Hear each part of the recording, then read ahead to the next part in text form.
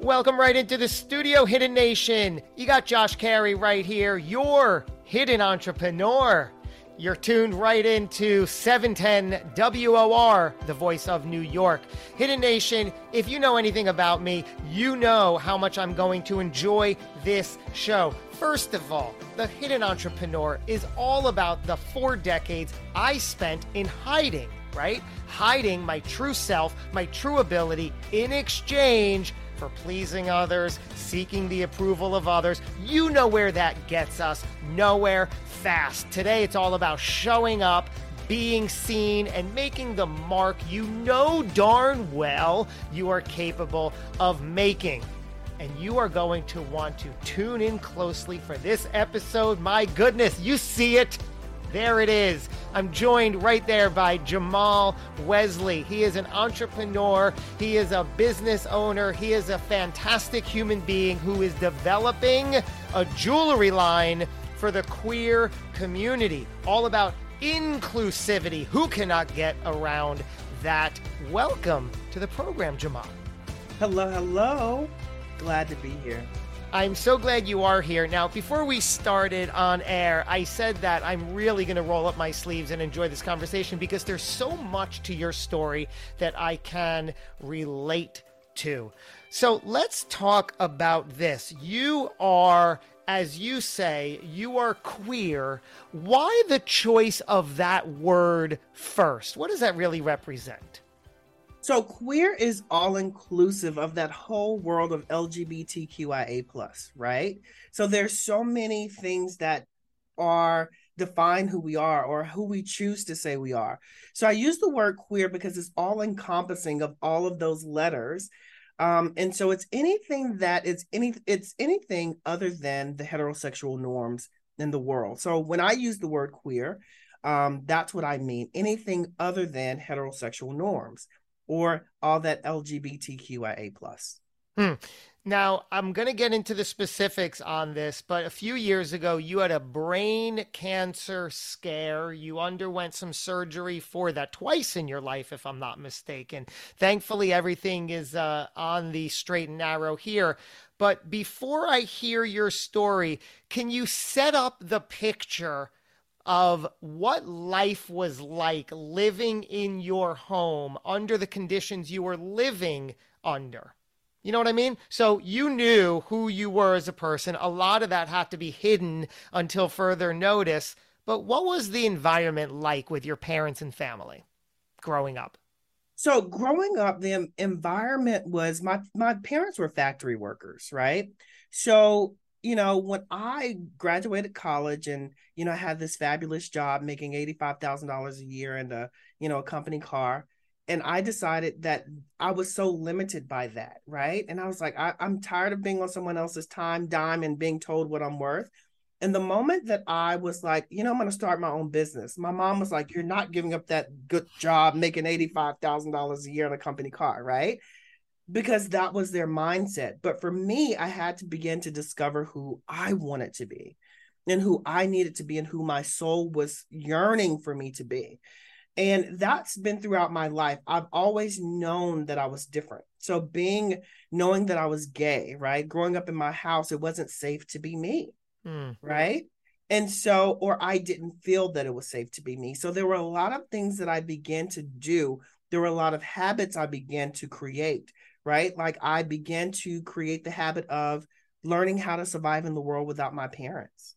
Like I got a job at 15. I learned how to drive at 15. Like it was the world of, and my mom will tell you to this day, she said, I had to do very little for you. Even when I went to college, it was like, give me your tax returns. I've already done my financial aid, right? Like I'm going to rely on you as little as possible because I felt like I had to learn how to survive in the world on my own. When did you know you were gay? I've always known that I was gay or different from the age of about 2 to 3 years old. Now, I didn't have a language for it. I knew that I was different, right? And I knew I was more feminine, and I knew there was something wrong with being feminine. And I tell the story, I have an older sister. She's 3 years older than I, and I was around 3 years old. And my sister was a tomboy. And so my Mom bought her a yellow dress to wear to school, and she cried. She didn't want to wear it. And so I said, Mom, I'll wear it. And it was very innocent. It was more like because I saw that my mom's feelings were hurt, not that I wanted to wear the dress. But my dad went berserk and he was like, boys don't wear dresses and blah, blah, blah, blah. And in that moment at 3 years old, there was something wrong with me.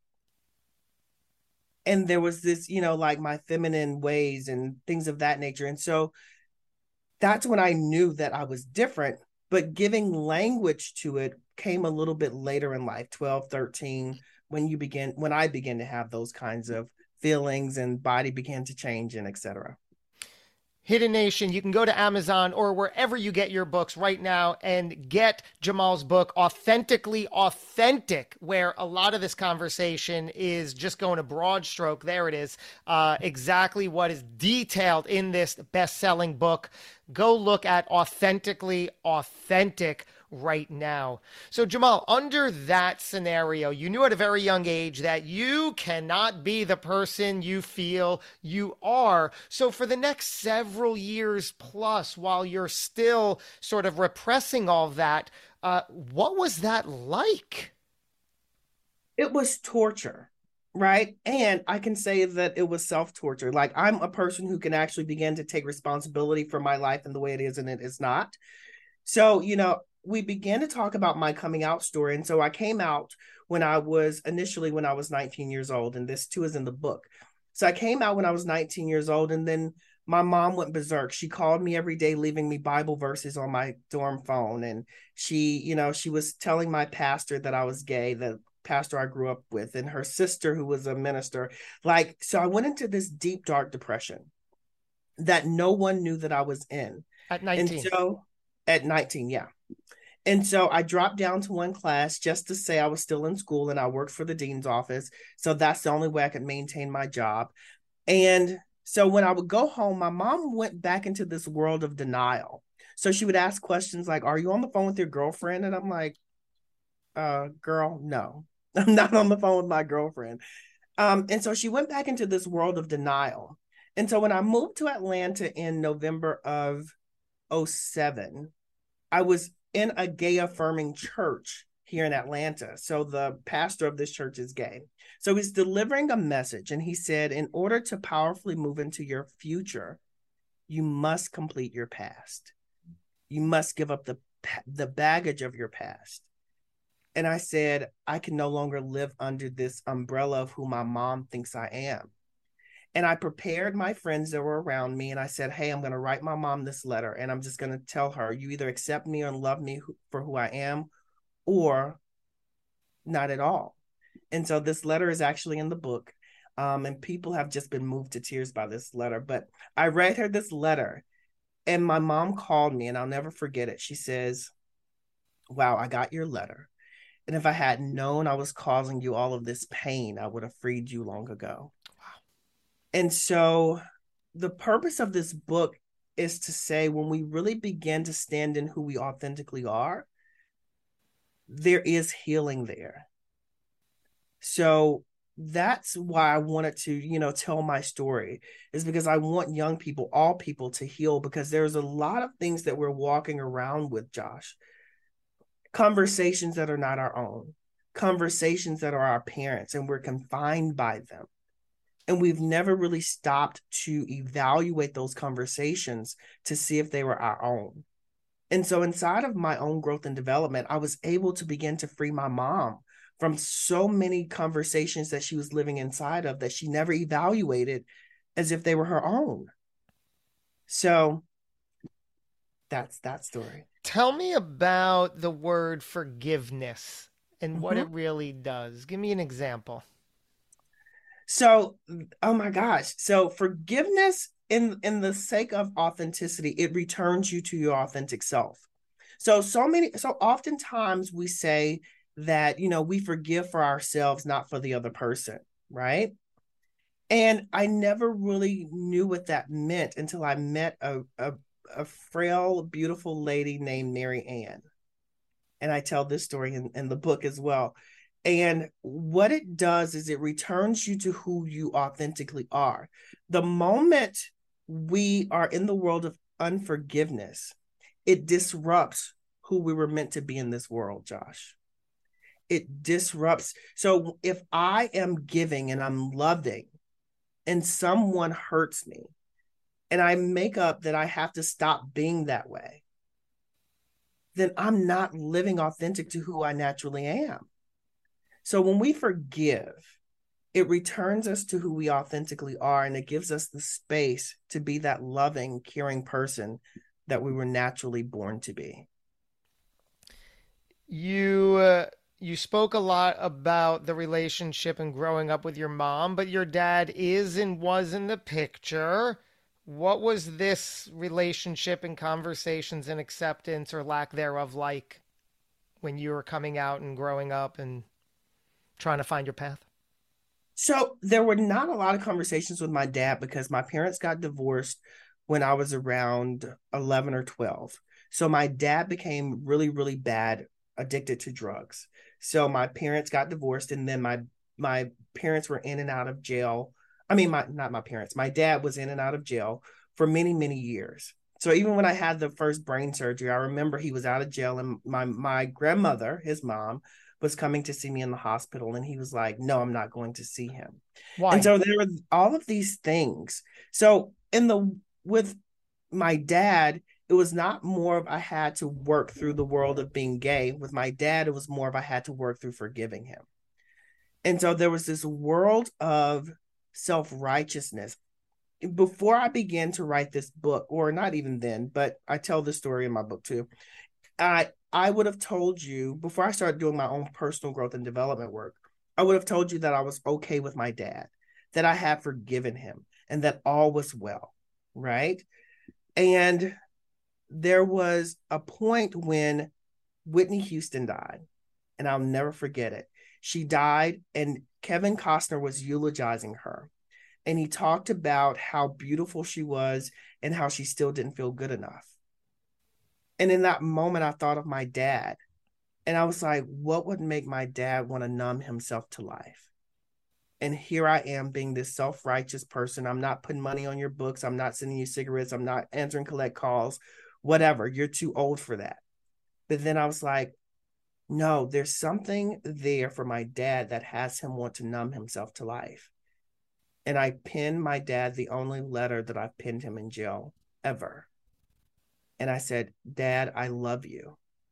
I love you, drugs and all. This letter is actually in the book too. And I really just poured my heart out to him, and I stopped making him wrong for his choices. And the judgment turned to compassion. And that was about 10 years ago. And for the last 9 years, my dad has been drug and alcohol free.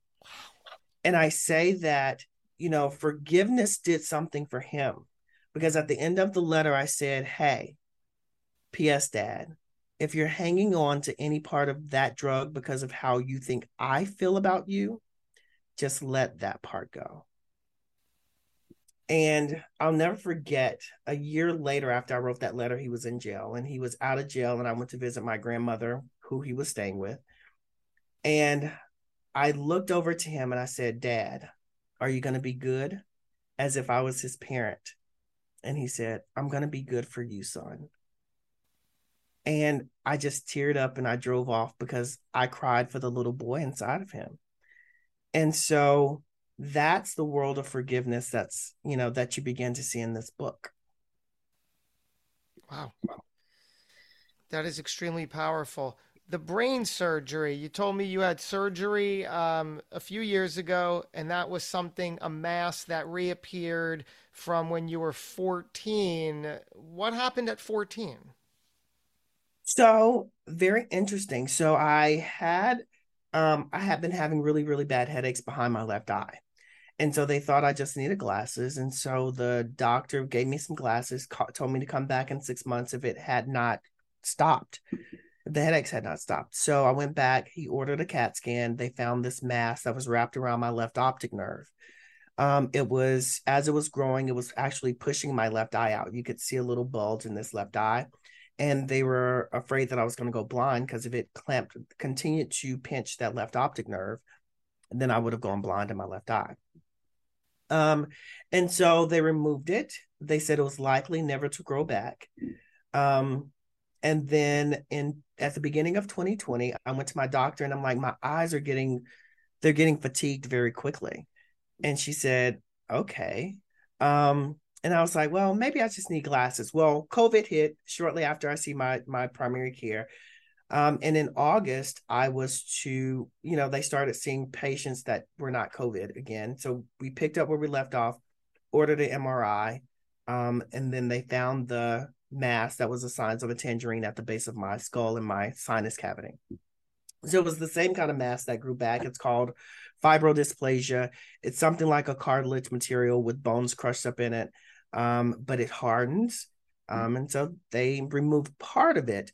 They removed about 60% of it. I have to watch the other 40% for the rest of my life to ensure that it isn't growing. And so that's where we are. But at 14, that's still a young boy. And we know where you were, what you have going on, what your sexuality preferences are, who you can tell. So what are you really going through emotionally as a 14-year-old boy with all that and the fear of, wow, what's going to happen here with this pretty significant surgery?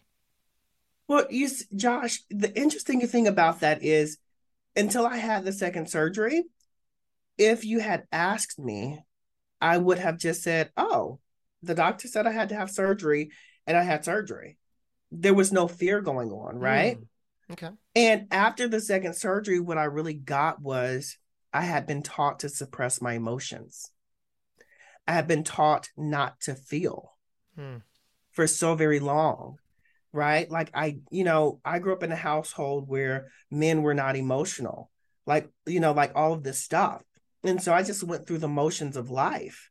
And so this is what happened. And so in that moment, I just did what needed to be done when I had, big piece of skull cut out of the side of my head and, all of this stuff. And so when I had the second surgery, what I really got is I really needed therapy when I went through that at 14 years old. Because what it did was like the anxiety was so strong. I was a grown 38-year-old man who could not get out of bed. I could not sleep with the lights off. I had to drift off to sleep because my brain thought I was dying. The moment they said that I had cancer, my brain was like, we're dead. And so it was like, if I had taken a sleeping pill, my body would literally fight it. I could feel my body like, no, we're not going to sleep. And so at that time when I was 14 years old, I needed therapy to deal with and process those emotions, but I was used to suppressing my self-expression. So it was another day in the neighborhood of not being expressed. And when I say the world of suppressing self-expression, it's also suppressing authenticity. Yeah, I'm sure you agree. I fully feel that when we suppress and push down our thoughts, our desires, our emotion, that creates, as they say, dis-ease in the body. And now you're all kinds of feeling ailments. Yeah. Whether it's depression, anxiety, or other physical things going on, right? So, yeah. Yeah, so for me, I credit my two young, adoring children for helping me slap myself out of the person that I was, right? For 40 plus years, I was quote unquote okay, just harming myself and being this way to myself, numbing and all of that. But then in the eyes of my two children, I said, okay, wait a minute. I can't do this to them. I don't want to be this person while they're watching. So that was enough. What was that similar moment for you that made it all enough to no more of this? So I started personal growth and development classes back in December of 2011. And when I started those classes, I really began to see that life wasn't necessarily how I saw it, right? Like no one had ever questioned me and how I saw life. And then once I started personal growth and development classes, I really got, oh, life isn't necessarily how you see it. Are you willing to discover new views of what happened or life or living? And I really got in the first class that I took, I'll never forget it. The greatest thing or the greatest gift that I got was the leader of the course said, are you willing to be responsible for your life? Absent guilt, blame, and shame. Because often we collapse the world of responsibility with guilt, blame, and shame, right? And so he said, if you're willing, look to see if you're willing to be responsible for your life. And I was like, wow, if I'm willing just for a second to be responsible for my life, the way it is and the way it is not, or how it's been up until this moment, then I'm able to alter it.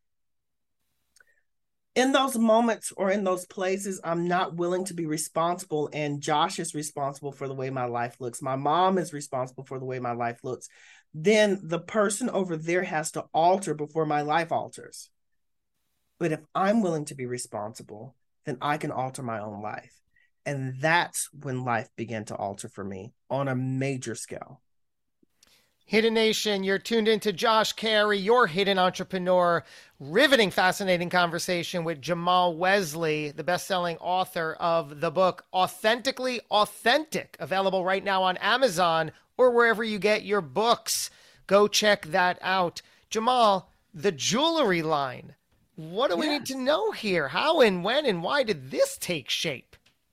Wow. So, Josh, I tell people all the time, opportunities pass our ears all the time. It's up to us to hear them as opportunities. And so, I think it was, what's her name? Shonda Rhimes or something. She wrote the book, Yes. The Power of Yes. Yeah. Right.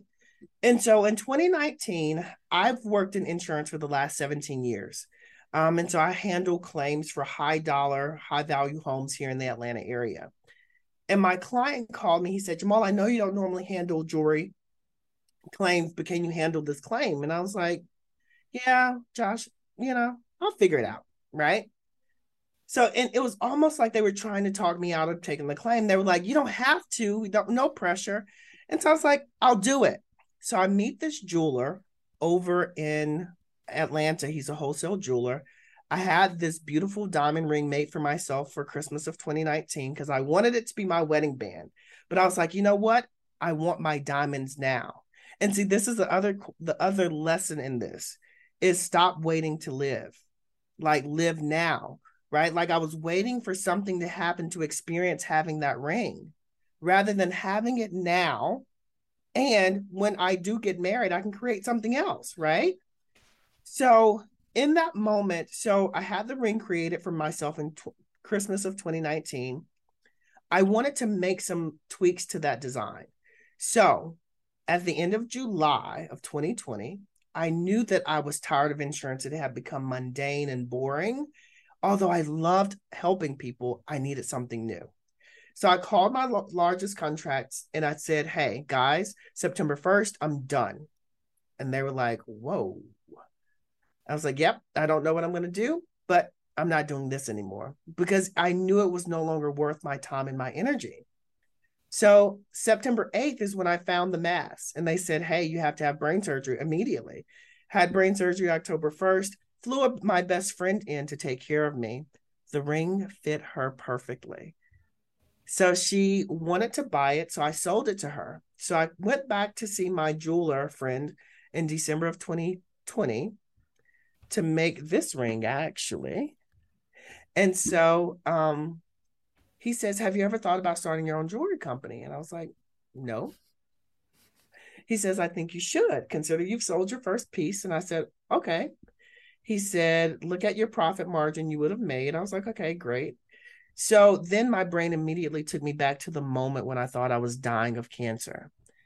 And all I could think about were all the unfinished things or things I didn't accomplish. And I said, there's not a building with my name on it. There's not a street with my name on it. I want to be a part of people's love stories. And so out of that 10-minute conversation, the jewelry company was started. I went home, got a fresh notebook, and I just started to pen like all of my thoughts. And then in January, I started the company. I started telling friends what I was doing. They started making custom orders. And then I was like, well, I want to make jewelry for the LGBTQIA plus community. It's a market that is not represented or underrepresented in the jewelry market. So that's what I want to make jewelry for. So we have our jewelry line coming out in the next month or so. It's called Aheri, Aheri. It means I love you in Luo, which is an African language. And so the tagline is, it's simple, I love you. And so I chose to create little expressions of love that will outlive me and outlive the owners and live inside of their legacy forever. Wow. Jamaal, what is the message you want to impart on your ideal listener? First, who is that listener that you are most looking to impact? Who are they? Where are they right now? What's going on in their head? So the listener, anybody can read this book, right? And if you're looking for who you authentically are or want to discover who you authentically are, or just want to discover more about you, each day is an opportunity to discover oneself. Life happens and we begin to cover up who we authentically are based on our traumas and the things that have happened to us in life. And so if you're listening to this and you want to discover you, read this book. And, if you are a parent of a LGBTQIA plus person, or you think you may be a parent of an LGBTQIA plus person, then read this book. The book opens with a love letter from my friend to her queer son, right? And I urged her to go to him because she knew that he was struggling with this. But oftentimes parents say, oh, well, he'll come to me when he's ready. But the things that kid was making up inside of his head, the things that he was suffering through, until she freed him by going to him and saying, hey, I love you. So this book really begins to have anyone begin to discover themselves, period. Whether you're LGBTQIA or not, if you're looking to discover who you are and move beyond those boundaries, this is a book for you. And as it relates to my jewelry company, Aheri, we have something for our allies. We have something for, many sections of the LGBTQIA plus community. So support. And just the real thing here for me is love. They are expressions of love. The book is an expression of love. The jewelry are expressions of love. So if you are an expression of love, we're for you. You know what I love about you, Jamaal? So much, first of all, but specifically in this context, you're not only a leader, a voice, and an advocate for the queer community, you're a leader, a voice, and an advocate for the human race community. People should take note. I'm honored to be speaking with you. I wish we could do even more together, speak to you more, but you are beautiful, sir, inside and out, and I appreciate you. Thank you, Josh. It has been a pleasure, and I am grateful beyond words for the opportunity. Likewise to you, Hidden Nation. There you go. Authentically authentic. What else can you really want? I know so many of us, whether in the queer community or not, there is value here because so often we repress one thing or another that we know darn well we need to release. Now is the time. Now is your calling. Please get in touch with Jamaal. Check out Authentically Authentic. Jamaal, before we leave, where can they pick up the conversation with you? You can pick up the conversation. You can go through our website, myauthenticbook.com. You can follow us on Instagram at my authentic book. So you can follow us in both of those places. If you go to our website, you can reach out to me directly. Absolutely perfect. Thank you so much, Jamaal. Thank you, Hidden Nation. Show up, be seen, be visible, say and do what you know you are meant to say and do. We're going to say and do a lot more of these episodes again before too long. Thank you for tuning in and spending your time. Until we meet again, take care. Be well. Bye-bye.